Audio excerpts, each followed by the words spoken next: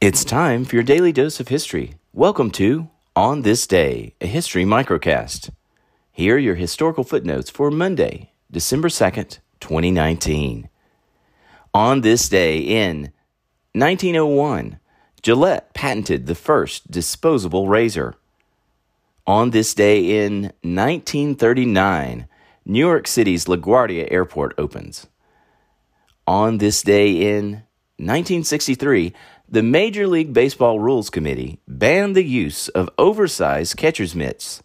The rule went into effect in 1965. Born on this day in 1981, singer Britney Spears.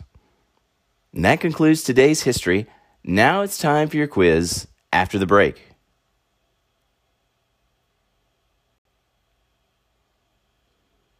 History moves fast. Let's see if you can recall what you just heard. What device did Gillette patent on this day in 1901? Answer: the disposable razor. In what year did New York City's LaGuardia Airport open? Was it in A, 1929, B, 1932, C, 1937, or D, 1939?